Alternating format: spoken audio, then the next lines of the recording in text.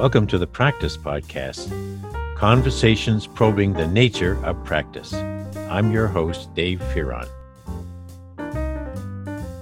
I asked Catherine Kaplan, who I've gotten to know thanks to Zoom and thanks to their episodes that she contributed to this podcast, if she could interview me, because she is an extraordinarily good interviewer. And the toughest challenge, as you'll hear that she has, is for me to stop talking so she can ask me the next question or give me the next impression of what she just heard. I'm really shameless in regard to once I get going on something, as you probably know if you've been listening regularly, I really do try to listen to the persons in my conversations for the podcast. And I know she tried hard to listen to me. And yet, I think it came out in a way that we hoped for this really important episode in the stream of things. The book is done. We finished the fine-tuning of copy editing just yesterday. Practice as a Way of Being. Peter Vale's Conjectures on Why Practice Matters to You. That's the book. And I'll keep plugging it probably for the rest of my life. It's a digital book, which makes it, I think, somewhat pioneering in its makeup and how we did it and how we can continually add to it as a living book. So I said, Catherine, maybe you could ask me why I've done this, why Peter chose me, and why I've been doing this for so long. What's in it for me? What's in me for it? And she does a wonderful job in her kind way. And so this is a thank you to Catherine Kaplan, but also a thank you to anyone who listens even a little bit to this podcast series, because it is a labor of love. So here we are, Catherine Kaplan and the magpie who can never stop talking, Dave Fearon. Well, here we go, episode 160. And what better way to mark that milestone, David, than to connect with someone who is in the triangle between Peter Vale and me, and that's Catherine Kaplan. You've heard her before, I think 2 episodes now, once with her dear husband.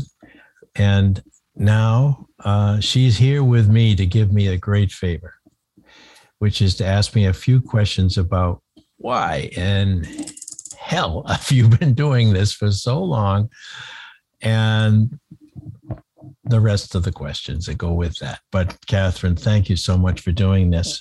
Say hi to my thousands of listeners. It's a pleasure, and I'm honored that you asked me. So, you want me to start? Yes, but I will have to confess to I don't have thousands of listeners, but in my head I have thousands of listeners. But even if one person listens play to the crowd. That's right. So yeah, go ahead. I'm open for whatever questions you want to ask me. Right. Well, the first one is, in terms of how you got yourself into this, Peter asked you to be a collaborator.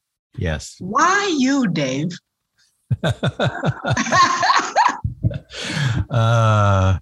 Well, it was 3 years ago, and Peter was in hospice. And the request back then was, can you talk to Peter, in parentheses, before he passes away, because he has a manuscript that's very important to him, and he'd like some help in finishing it. Well, my first thought was, oh my God, I haven't been in touch with Peter enough to know that he was in hospice. This is 2018, November. So that was an awful feeling, and of almost shame that I hadn't been in touch. The other was, right away, Emily was the one who reached out. I said, Emily, I am not that kind of author. I co-authored a couple of books, but I'm sort of retired, and so I hate to tell him. I don't want to let him down. And she said, well, talk to him. Well, I think since you've had conversations with Peter by phone over the years, that once you listen to that man, what am I going to say? But yes, of course. I mean, even if he said, well, Dave, I really no. And I said, well, why, Peter? You know so many talented people who can get your book published. And he said, I'll tell you why. You get it. I said, I get what? You get practice. You get what it means to people when someone who's teaching them or training them, coaching them, even consulting, when they can feel in their way of being themselves that they matter to you and that their future matters to you, as it did when you were my student, many years ago. And I was hooked because I agreed. I knew that I got it. And so however that would have worked out, at least he put this project in this thing that he really loved doing. For 10 years, he worked on this manuscript. He put it in the hands of someone who would see it for its purpose in life and not just its published state, which I'm sure he would have loved to have seen too, much sooner than it's taken me to get doing it. So and I tell you how many times until right up to now, because we finished the last proofing of the last section of the book yesterday. So that's a long stretch. Congratulations. Thank you. Practice is a way of being. And along those times, yes, I had that question, why me, Peter? Almost to the sky. Why me? Because it basically took time every single day for all those months since I agreed to do this. Every single day, this question of practice has not taken away hours. It's given me a purpose for hours of work. Well, I know Peter is very compelling if he has something on his mind. Yes. And you asked him the right question because he does know, or did, I should say, but he's still so alive in my mind. He's in the present in this. All right. He knows so many people, but he answered you in the way that you understood, that you do get it. And that was the core value for this. And, he pulled you out of retirement. How great is that? Look up. I was, you've changed your circumstances several times and now very drastically since you're going on a year as a widow. And you've reached a point when you've stopped doing something that took everything I had. The way I taught. Yes. Oh my Lord. There was allegations of insanity from people who looked at how much I put in to those courses for those undergraduate students in management. I was hours and hours of designing new episodes for the Blackboard systems and bringing in guests and figuring out some film clips. I mean, I just wanted to be the whole thing. Talk about experiential learning. And it was, wow. I was so bought into that. And it did have positive results, as you'll hear in some of the episodes with former students. Okay. They would say that it was life-changing. And, I didn't change 30 lives at a time, but if 1 out of 5 had some feeling that they now wanted to know more about organizations and humans in organizations and the things that I was teaching, I was there. So, I hear you really prepared a lot. Do you have an example of what made this experiential learning come to life for them? Well, at the very core of my teaching, I'm a storyteller. And so every course that I designed, even from the very beginning, when I was working on my PhD at UConn and they asked me to take over an organization behavior class, the very one in which I had met Peter. And so, yes, it was a great opportunity to teach this. And so in my head, though, I said, I've got to do this my way because I don't have the theoretical memory that Peter had, for example. My Lord, the man, never missed a citation in his head. And I was, just learning the craft. But I did get that I could be a really effective storyteller. And so rather than make that a lecture storyteller, I said, let's just create a story of us. And so every course I taught from the very beginning was, here we are learning together a subject that will never, ever fail to intrigue you, because it's human behavior, particularly when we try to organize to do things. Can you think of anything more wild and woolly than that? I can't. And so from the very beginning, that's how I taught the courses. Now, I needed more props. I needed more tools. And so over the years, particularly in the last 30, when I was at this regional university here in Connecticut, I looked everywhere for whatever I could integrate into the storytelling so that it could become more and more theirs. And so I was one of the very first to see the potential of digitizing my classes by seeing what was available in 1990 something, or way back, late 80s. And I would say, well, we're all going to be typing our answers to each other, and we're going to go over to the lab where it's the only place on campus you could do it, and you're going to have a floppy disk and you're going to type it and then you load it. And it was nuts to do that, but it made such an impression on students, because what was a story?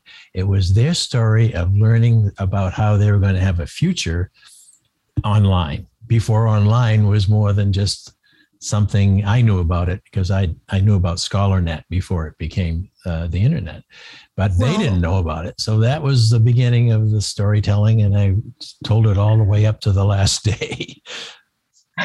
You are so funny, because I definitely hear your passion, but you're self-deprecatory. Is that how you say it? When you'll say, oh, this podcast, I have to do all the technical things. I had no idea you were a front runner for technical expertise all these years. So it's just one more notch in your belt.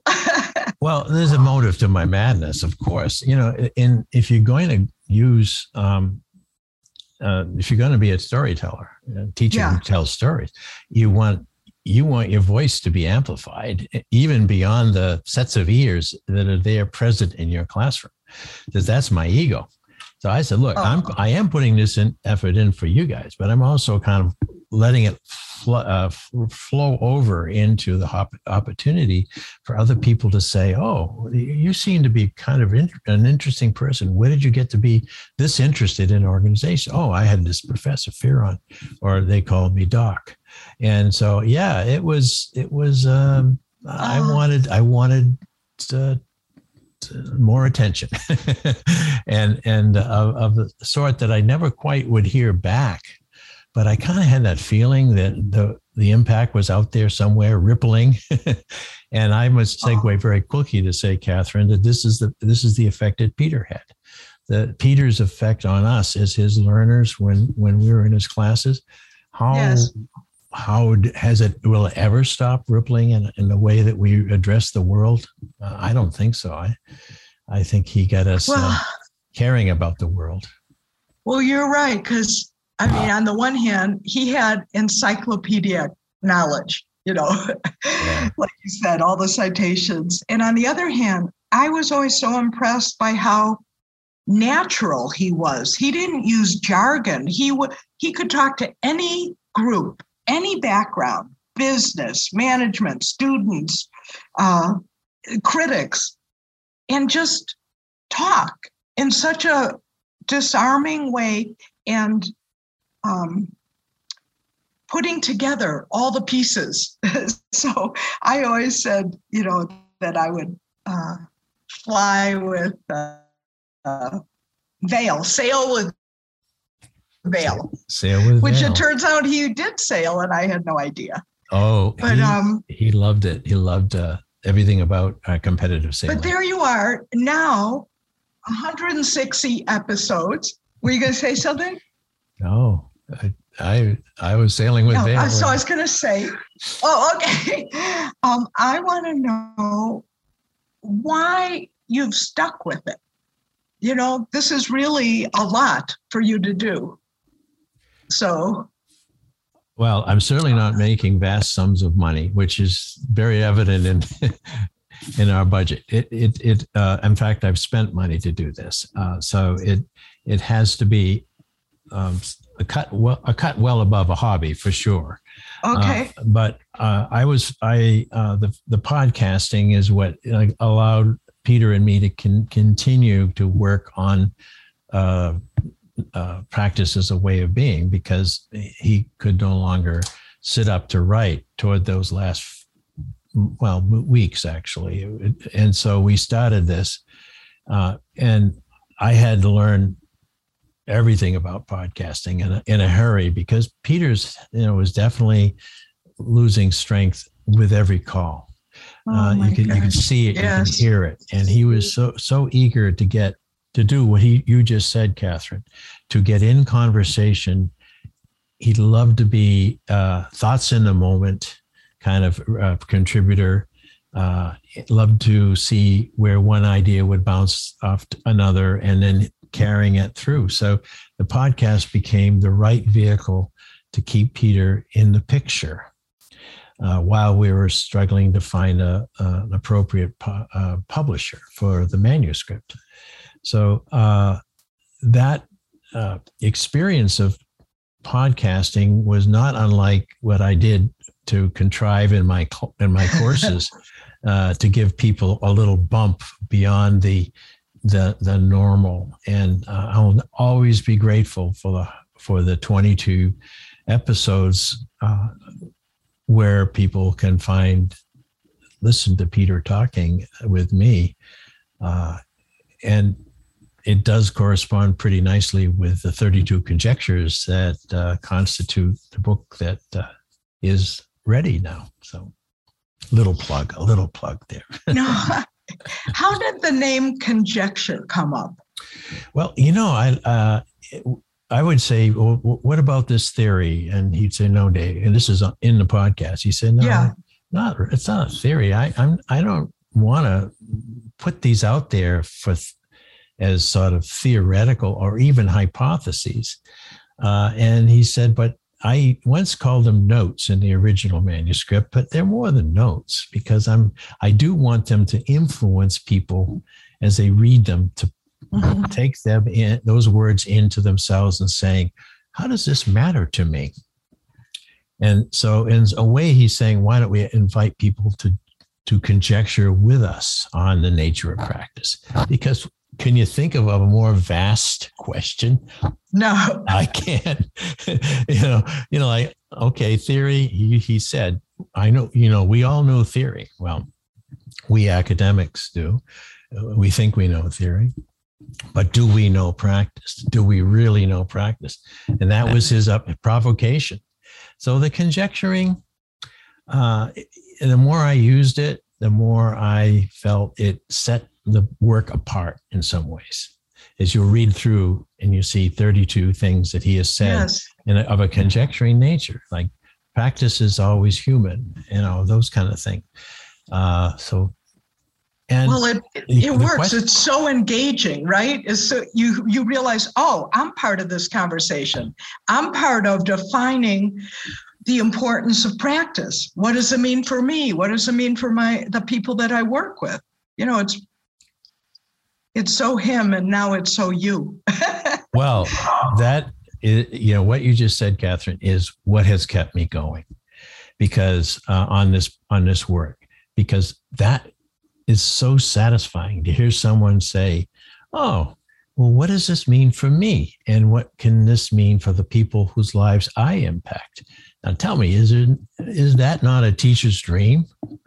Right. to have people say, well, what does this mean for me? What can I take away? We use that word takeaway a lot. What are your takeaways? Right. And that's what we want. as teachers, as authors, as you know, you're a very gifted author. We want people to take something into their lives and then take it away. I guess that's our arrogance. Well, I don't know if it's arrogance or just wanting impact. I mean, I think people go into this field for many reasons, but the one I hear the most is to make a difference. And so you can't be isolated in your little cubbyhole doing scholarly things or pontificating. That's not what it's about. It's really about touching people's lives. And so you want to see, and you want to give them a process that enables them to get involved and feel motivated and interested and add their own and let the whole thing just keep changing. Yes. Oh boy, when I go through and edit and feature this episode, those are the kinds of things that I want everyone to understand, because what the two of us are talking about is at least two things. One is why organization development. Why are we so interested in people's experience that they need to have in order to succeed, that's provided through an organizational affiliation as an employee or as a director or as however the role may be. That's the whitewater experience that Peter wrote about. Organizations themselves will never stay the same long enough for you to figure out exactly what to do every single time. Right. And I would add to that, to this time, even with artificial intelligence, if you set those dials, assuming that that aspect of organizational patterning will not change, baloney. It's changed before you set the dials because of the everything that makes organizations so the bubble, on the sea, just very delicate. It's held together, but it can easily pop and become, more things. So that alone is a great subject to be teaching. But what we say in organization development is, oh, and by the way, we're going to step in to your world like you did as an internal and external consultant and say, we can help you see a way forward to change. Wow. Can you, it takes tremendous anchoring, like having a huge keel of understanding of who you are and what your limits are to offer yourself to do that for others. And I'm going to flip this back to you. How did you find out that you could do that day in and day out? You weren't the manager. You were helping everyone decide how to keep that organization viable. You're doing what I did to you, switching the questions, right? But it takes, I think most of all, it takes curiosity, because otherwise, you could get performance anxiety. Oh my God, they called me in. What can I do? What do I know? But if you're focused on them, well, let me see, what is going on here? And then just stay present and see what occurs to you. And then, you have so many resources at your disposal. Mm-hmm. Something's going to pop into your mind. Oh, I know what would be helpful. Let's try this. And then the whole thing about action learning, again, is that you don't have to be the expert. You go in and you do experiments and you see how they turn out and you keep learning and learning. And, at some point you have to disengage, and sometimes they say it's enough and sometimes you say it's enough. But you never do it all. Because like you said, the permanent whitewater, it's never done, but can you create enough capacity in the people there to keep something going in a new way, in a better way?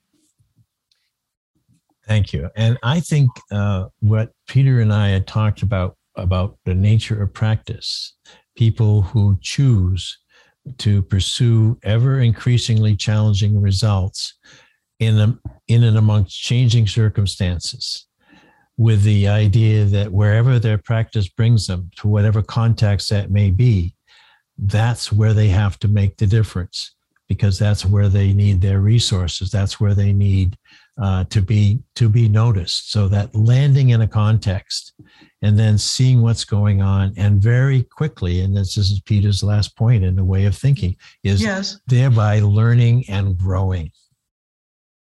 Right. See that so that when we're in there as a practitioner of organization development, or however we want to be titled coming in, what we are, I think, looking for, and my curiosity is, who are the strivers? Who are the ones who want to achieve ever more challenging results, no matter what their title, cleaning the floor, whatever it may be? There are people like that, the strivers, who simply will not accept the status quo or the flattest, easiest way to get through the day. They just have something going on beyond that, similar to what this conversation is about. Why, Dave? Why? Yes. So many things you could have done in your retirement years. Why do this? Because it's there to prove to myself that there's more to know, there's more to learn. And therefore, I've been growing like crazy. Thank you, Peter Vale. I don't know how much better a human I am, but I do know that I wake up each morning with more thoughts that I can contribute to people about practice and what they can do within an organization or as they separate from an organization to keep steering and clearing, and making sure that they're fully responsible for doing that. Yes. Let me ask you something, because what's the difference for you in completing the document that he wrote, the manuscript, and continuing? You're up to 160. Are you still thinking about doing more? Is it still compelling?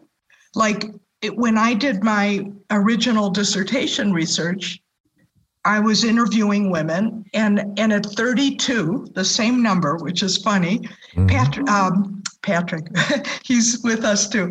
Peter said, "It's enough, Catherine, it's enough. 32 is enough." I was like, "No, because you told me that, until you see the pattern, you keep going, and I could keep going to infinity, I think." So, all right, you have 32. Yeah, we have 32. You wrote about it. You've done 160 of these podcasts. Mm-hmm. Tell me what the difference is about those, and how do you feel now, where you are right now, 3 years down the line, and having a sense of completion? Yeah. I told you in advance of this conversation that's about the scariest question you could ask me, because I am in good health, thank God, and I have a wonderful wife and great kids and all kinds of support for doing something altogether different after this. And so here's the again, two-part answer. The first part answer is I will never stop wondering if there's another thing that we could say about practice that would be helpful to other people. Everywhere I look, even on the golf course today, I joined two guys I'd never met before, and we played some holes together before I had to jump off. And so I was watching how they hit, how they interacted with each other, how I was watching all that. And it wasn't so I was going to tell them how to be better at it, because they both outdrove me every time. It's just that I was curious to see how they played the game. So yes, on one level, practice, the continuing interest in practice will be perpetual. The other answer, though, is that the book now, because it's digital, it's mailable. I can't go in and change much, but I can add features to each of those conjectures, video clips or articles, and I can go back in and do that as much as I wanted to. So while I have completed the promise I made to Peter and to his family, this will be Peter's words. Very little copywriting necessary, copy editing necessary. Okay. To make sure that that Peter's words are are there, and as long as I can keep that book in the world, it'll always be there. That's the legacy. And why is that important? Not just because I promised Peter, because those words, those insights are so timely right now as people are being dislodged from all of their institutional anchors. They need to grab a hold of something. So why not grab a hold of yourself and say, all right, what do I do well that I never want to stop doing? And I want to do it better. So practice. Okay. So Peter's words are there to help that along. The other part, though, is that the community that this work has drawn me into makes me feel I'm still in the game. I've attended virtual conferences, and I even drawn my son Dave into this because the two of us think alike in many ways about the close-in nature of organization change and human change. So I'm not like pitching myself to be a keynote or anything like that, but I love the fact that I can get invited to attend a virtual. It's got to stay virtual for me.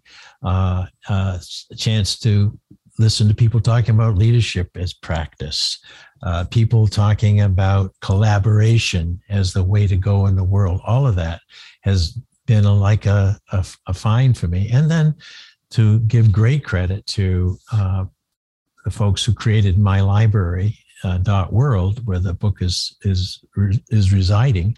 They're very active in graduate level organization and change education.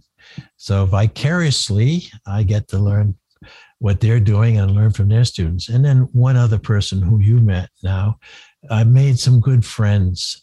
Never been in person with you or them, but I count you friend. Think of Kara Gorlick, who started her departure from the known practice world that she was in and wanting to become more involved in developing her mind. And so she chose learning as a focus, and not just learning that can be put into a curriculum, but the curriculum of life, where she studied adult learning, and that brought her in connection with Peter Vale. So she took a class with Peter too, but it was learning. The learning is the other sort of question that I'll continue to pursue. Yes, practice, but what kind of learning sustains practice?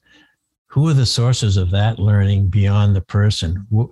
Where's what we used to call a sky hook? I don't know if you ever heard of a sky hook? Well, when it was a little joke when you're in summer camp, the counselor would say, okay, Davey, I want you to go down to the shed and I want you to bring back a sky hook for me because I want to get some of these clothes up a little higher. And so I'd go down and I'd, where's the sky hook? And they, oh, yeah. They go, well, we're fresh out of sky hooks. Well, essentially, there is no such thing as a sky hook, except it becomes real. Like, I'm still looking for a sky hook. That's funny. I'm still looking for a sky hook because it's the next highest place that you can hook your ideas, your aspirations, hold yourself above the ick that we're all seeing in the world right now, and not being arrogant about it, but saying, if I can pull myself up to see more across up to a further horizon, then I guess so. My long-winded answer, Catherine, to the question of what's next for me, I'm out looking for that sky hook right now. Oh my gosh.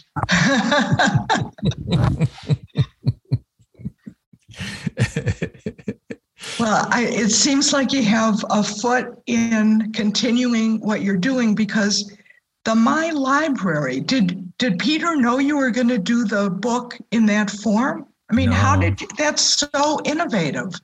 How did you what skyhook did they use to pull you into that? Oh, wow. I must say that the podcast, I think, is where we got the first connection because someone had seen on LinkedIn or Facebook what I was doing and knew Peter. And it might have even been Carol, or it could have been Steve Cady, or it could have been Dave Jameson, others who were Wow. affiliated with that Bowling Green State University, but they sort of said, "Hey, you're doing some interesting stuff. We're sorry about Peter.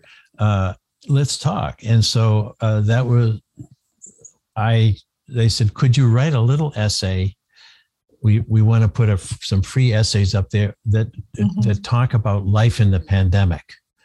So I said, "Sure." So I wrote this little piece, taking the character from Inside Knowledge, the book that I did co-author as a novel, which Peter loved, by the way.